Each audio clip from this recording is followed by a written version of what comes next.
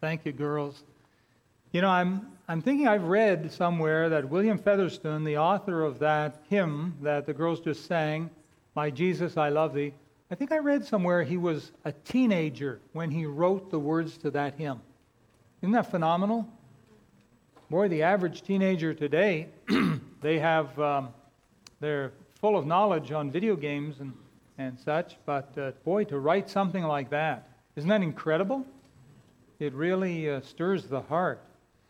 Let's open our Bibles, please, for a few moments here. I've got something I'm going to read for you in just a little bit. And it's a story, but I'm going to preface it all with some comments here from 1 Corinthians chapter 11.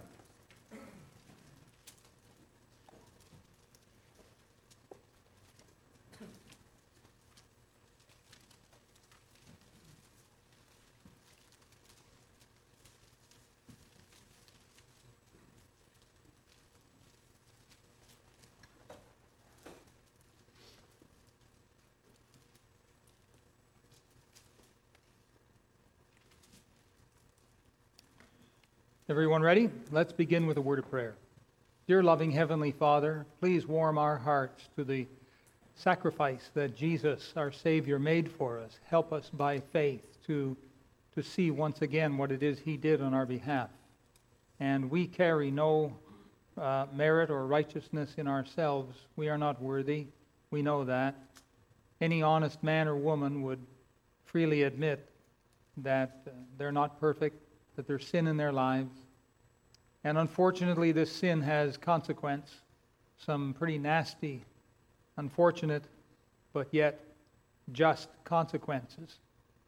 And Lord, we really deserve to be separated from you in a place called hell. That's where sinners go. That's where the criminals belong. And we're criminals, Lord. We've broken your laws. We have offended you and said things, done things, all manner of things. Our Father, we can't atone for our own sin.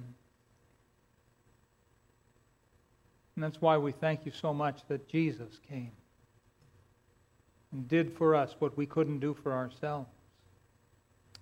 Please help us again by faith to understand this great gospel message that Christ died for us. Please increase our faith, increase our love for you, our appreciation, our thankfulness. Please increase our daily love and obedience to you, Lord. And bless now as we look into your book. We ask it in Jesus' name. Amen. Well, there's 4 simple things I'd like to point out here concerning the table of the Lord. We'll start here in verse 24. I made mention of part of this verse this morning. And when he had given thanks, he brake it. This, of course, is the bread. And said, Take, eat. This is my body, which is broken for you. This do in remembrance of me. This is the main idea of the table of the Lord. It's to be done in obedience, but in remembrance for Him. Our Catholic friends teach their people that this, which they call the Mass, the re-crucifixion of the body and blood of the Lord Jesus, and with their Latin incantations, they teach that the wafer actually physically becomes the body of Christ. That the wine, and they use alcoholic wine, it becomes the actual physical blood of our Savior. It's no longer a wafer and wine that they bought at the store. Now it's the actual flesh and the actual blood of Jesus Christ. That's their official teaching. It's called transubstantiation. That's what they believe. That's what they teach. And they teach that unless you have that, you cannot even get to purgatory, let alone heaven. And that's why the greatest threat to the Catholic is excommunication, when they're put out of the church and they're barred from having and partaking of the Mass. And yet when we read God's Word, that's not what the Word of God teaches. The Word of God never, ever teaches that we get to heaven by parking our feet under the table of the Lord and partaking. Never. We're taught that it's done in remembrance. It's an act of obedience to remember. Because, folks, let's face it, we forget things. And I don't know who has the worst memory, men or women. I know we make jokes about it and we tease each other about it. But the truth is we're all fallen. And we forget things that we're not supposed to forget. And we go ahead and forget them anyhow. There's a little bit of humor, if you don't mind. It's pretty hard to mention the subject and not leave a parting comment, but they say, how many times does a married man forget his anniversary? And the answer is only once. So it's a little bit of humor if you're married. It's funnier, I guess, if you're married. Anyhow, the first thing we point out here is we do this in remembrance of the Lord Jesus. That's why we do it. We remember Christ. Now, the next thing, there's 4 things I mentioned. The next thing involved here, you'll see in verse 26. For as often as ye eat this bread and drink this cup, watch this, ye do show the Lord's death. Ye do show the Lord's death. And we'll just pause right there. We are literally proclaiming his death on the cross. The Lord Jesus had to die the death he died. There wasn't any other way that holy justice could be served. It had to be dished up with the most wrath and cruelty that the human heart could muster. When they wanted to kill Jesus, it wasn't a fast and quick death. It wasn't like chopping his head off like they did to John the Baptist or to the Apostle Paul, apparently. No, they chose the worst possible way to put him to death, and that was with crucifixion. Crucifixion was a slow, agonizing, painful, and very shameful way to die. And the condemned was often whipped and beaten. Many condemned people died under the beating. They would be lacerated with a cat o' nine tails. And remember that the man on the end of the whip, he didn't care. He didn't care about this poor condemned person here.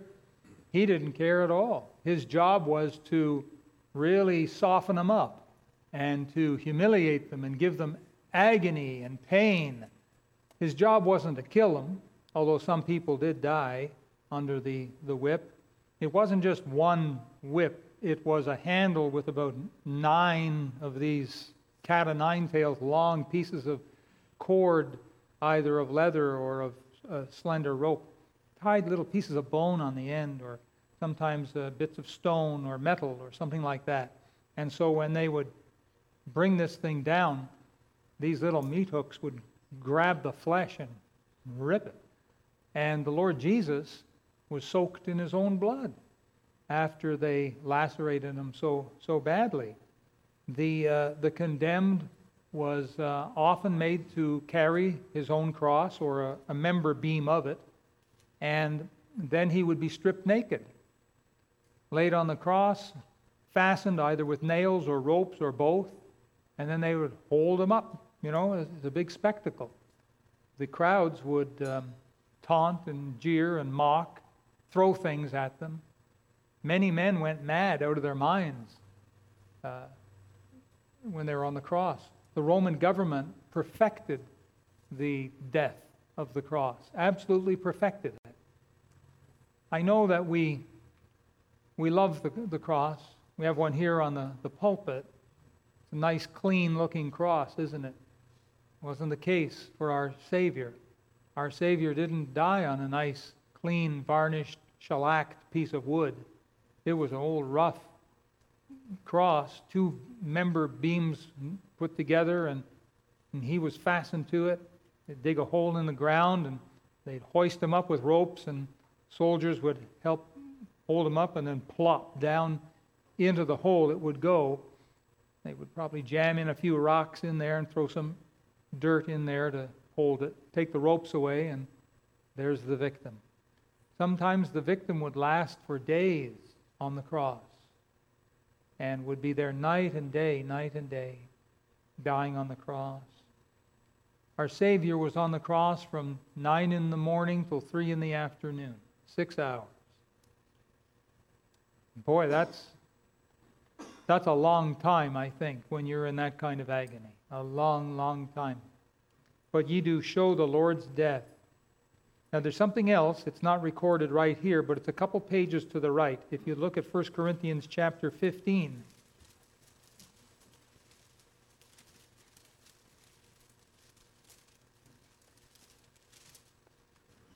Now, starting in verse 3, Paul wrote, "For I delivered unto you first of all that which I also received." Here's the Apostle Paul. He received it himself, how that Christ died for our sins according to the Scriptures.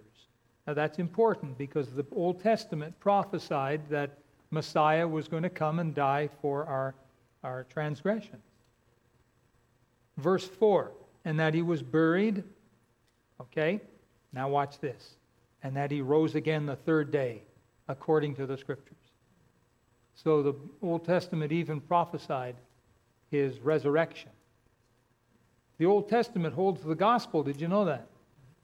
It holds the wonderful story of Messiah and his death for sinners and his resurrection. It's all there in the Bible, Old Testament and especially New Testament. But here's the third point. We celebrate his victory. He rose again the third day. He's not still dead, folks. It's wrong to leave Jesus on the cross, isn't it? He's not on the cross anymore. It would be wrong to leave him in the tomb. He's not in the tomb, is he? The tomb is empty, isn't it, right? Yeah, and the cross is empty too, because he's not on the cross anymore. Hallelujah, he's alive. He rose from the dead. All the other founders of all the other world's religion, they're all dead. And their bodies are in some grave somewhere, but not Christ, not Jesus. He rose from the dead on the third day. The temple guards that were standing guard that early Sunday morning when he rose from the dead, they became as dead men. When they saw what was happening, they swooned. They fainted, almost died of fright. They passed out. He's alive. Hallelujah. So this is very important that we keep that in our minds. So 3 things so far. We remember Jesus. We proclaim his death. We celebrate his victory. Now go back to chapter 11, if you would, please. And we're going to finish off the verse 26. So it says, "For as often as ye eat this bread and drink this cup, ye do show the Lord's death." Now say these last 3 words with me out loud. Till he come. We anticipate his coming. He's coming again. Jesus is coming again. He is. You say, "But Pastor, we've been saying that for 2,000 years. But my Christian friend, that means it's true for 2,000 years. He's coming. Boy, I'm sure glad that he didn't come before I got saved. Huh? How about you? Huh? Imagine if Jesus had come the day before you got saved. I was saved on April 6, 1975. Imagine if Jesus had come back on Saturday, April the 5th, 1975. I'd be in trouble. Wouldn't you? Aren't you glad?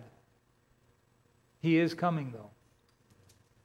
He'll come at a time probably when we don't think of it, but he'll come at the right time. He will. The table of the Lord is wonderful. It's, I think, a perfect picture that God wants us to have to remember him by. I'm going to read you a little story here. It's fictional, and I didn't write it, but another pastor wrote it many years ago. And it's all about a fictional story, an imaginary story, a conversation that's supposed to have happened between Pontius Pilate and one of his servants called Gaius. Historians are divided as to what really happened to Pontius Pilate. He was the governor of Judea, and they brought Jesus to Pontius Pilate to get him put to death. And they managed to do it. And they used some clever political tricks to get him to do it. He was ready to release Jesus. Jesus kept his mouth shut. If Jesus had opened his mouth, he would have won the case. He would have gotten off. But then that would have defeated the whole purpose. The whole idea was for the world to put Jesus to death. That was the whole idea.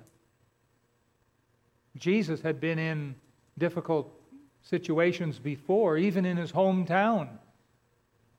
When he preached in the synagogue, his townspeople got upset with him, so upset, so mad that they physically took him, they were going to throw him off a hill.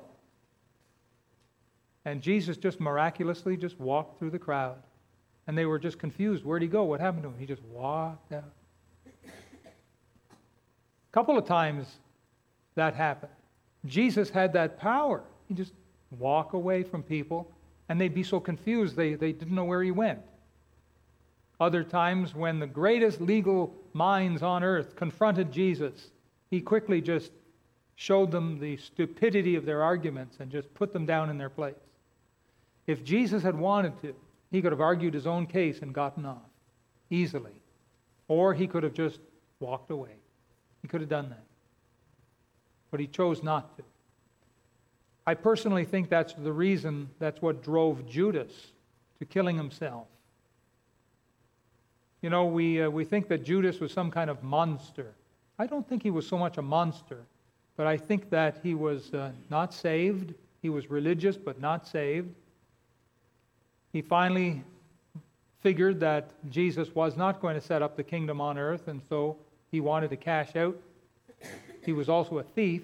He was stealing the offerings. He sure doesn't have a very good name for himself, Judas Iscariot. But when Judas saw that Jesus didn't just walk away from the angry mob, that they actually arrested him, that's when I think that he repented of himself and went and tried to reverse the deal and couldn't, threw the money down.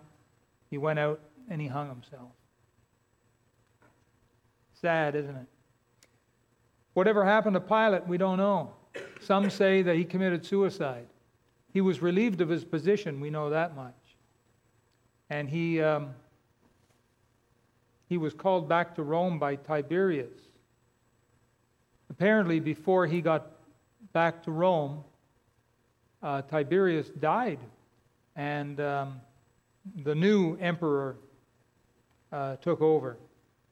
Caligula or someone like that took over. Anyhow, there's no hard and fast evidence what happened to him, whether he killed himself or whether he just kind of drifted off into death in silence over the years. We don't know. But here's a little sermon, an imaginary conversation between Pontius Pilate and one of his servants called Gaius. I'd like to read it for you. It suddenly closed in on me, Gaius, the impact of how trapped I was. The proud arm of Rome, with all its boast of justice, was to be but a dirty dagger in the pudgy hands of the priest. I was waiting in the room for him, Gaius, that I used for court, officially enthroned with cloak and guard, when they let him in. Well, Gaius, don't smile at this, as you value your job, but I have no peace since the day he walked into my judgment hall. It's been years, Gaius, but these scenes I'll read from the back of my eyelids every night. You've seen our emperor Tiberius inspect the legion. His arrogant manner was childlike compared to the manner of this Nazarene. He didn't have to strut, you see. He walked towards my throne, arms bound with a strident mastery and control that by its very audacity silenced the room for an instant and left me with a trembling and an insane desire to stand up and salute. The clerk began reading the absurd list of charges, the priestly delegation punctuating these with the palm rubbings, the beard strokings, the eye rollings, and the biased gutturals that I had learned to ignore. But I more felt it, Gaius, than heard it. I questioned him mechanically. He answered very little. But what he said, and the way he said it, it was as if his level gaze had pulled my naked soul right up into my eyes and was probing it there. And a voice kept saying in my ears, "Why, you're on trial, Pilate." And that the man wasn't even listening to the charges. You'd have sworn he'd just come in out of friendly interest to see what was going to happen to me. The very presence of his standing there had grown unbearable, Gaius. When a slave rushed in, all a-tremble, interrupting court and bringing a message from my wife Claudia. She had stabbed with the stylus in that childish way that she has when she's distraught. "Don't judge this amazing man, Pilate," she wrote. I was haunted in dreams by him this night. Gaius, I tried to free him. From that moment on, I tried, and I'll always think he knew it. I declared him out of my jurisdiction, being a Galilean. But the native king Herod discovered he was born in Judea and sent him right back to me. I then appealed to the crowd that had gathered in the streets, hoping they were his sympathizers. But Caiaphas had stationed agitators to whip up the beasts that cry for blood. And you know how any citizen here loves just after breakfast to cry for another's blood. So I had him beaten, Gaius. A thorough barracks room beating. I'm really still not sure why. To appease the crowd, I guess. But do these Romans really need a reason for beating? That's the code, isn't it? For anything we don't understand? Gaius, it didn't work. The crowd roared like some slobbering beast when I brought him back. If only you could have watched him, Gaius. They had thrown some rags of mock purple over his pulp and bleeding shoulders. And it fitted. They had jammed a crown of thorns over his forehead. And that fitted too. It all fitted. He stood there watching them from the balcony. Lame from weakness by now, but royal, I tell you, not the disdain, but pity shining from his eyes. And I kept thinking, this is somehow all monstrous, upside down. That purple robe is real. That crown of thorns is real. And somehow these animal noises the crowd was shrieking should be praise. And then Caiaphas played his master stroke on me. He announced there in public that this Jesus claimed a crown, and this was a treason to Caesar. And the guards began to glance at one another quickly. And that mob of spineless folk began to shout, "Hail Caesar, hail Caesar." And I knew right then I was beaten. And that's when I gave the order. Gaius, I couldn't look at him. Then I did a childish thing. I called for water, and there on the balcony, I washed my hands of that whole affair. Gaius, as they led him away, I did look up, and he turned and looked at me. No smile, no pity. He just glanced at my hands, and I feel the weight of his eyes on them ever since. But you're yawning, Gaius. I have kept you up. But the fact of the matter is, You are in need of your rest and some holidays. Claudia will be asleep by now. Rows of lighted lamps line her couch. She can't sleep in the dark anymore, not since that day.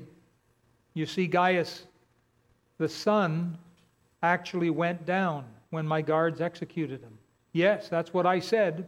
I don't know how or what. I only know I was there. And though it was the middle of the day, it turned as black as the darkest tunnels beneath the streets of Rome. While I tried to compose Claudia and explain how I'd been trapped, she railed at me with her dream. She's had that dream ever since, when she sleeps in the dark or some form of it. Something about there was to be a new Caesar and that I killed him. Oh, we've been to Egypt to their seers and their magicians. We've listened by the hour to the oracles of the musty temples of Greece, chattering their mantras. We've called it an oriental curse that we're under, and we tried to break it 1,000 ways, but there is no breaking it. But you know why I keep going, Gaius?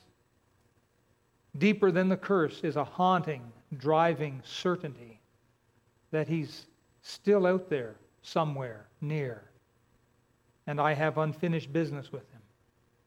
And that now and then as I walk by the lake, he's following me. And much as that strikes terror in me, I wonder if that isn't my only hope. You see, Gaius, if I could walk up to him and this time salute him, I'd tell him I know now, whoever he is, he was the only man worthy of the name living in all of Judea that day. I'd tell him I know I wasn't trapped, that I trapped myself. And I'd tell him, here is one Roman who really wishes he were a Caesar. I believe that would do it. Don't you think so? I believe he'd listen and know that I meant it. And at last I'd see him smile. Well, it's quiet tonight, Gaius, isn't it? Not a breeze stirring on the lake. Good night. You'd better run along. No, wait. I think I'll have you awaken my slave outside the door and tell him to bring my cloak, the heavy one, please. I'll walk by the lake. Yes, it's dark out there, Gaius, but I won't be alone. I guess I never really have been alone. Yes. Good night, Gaius.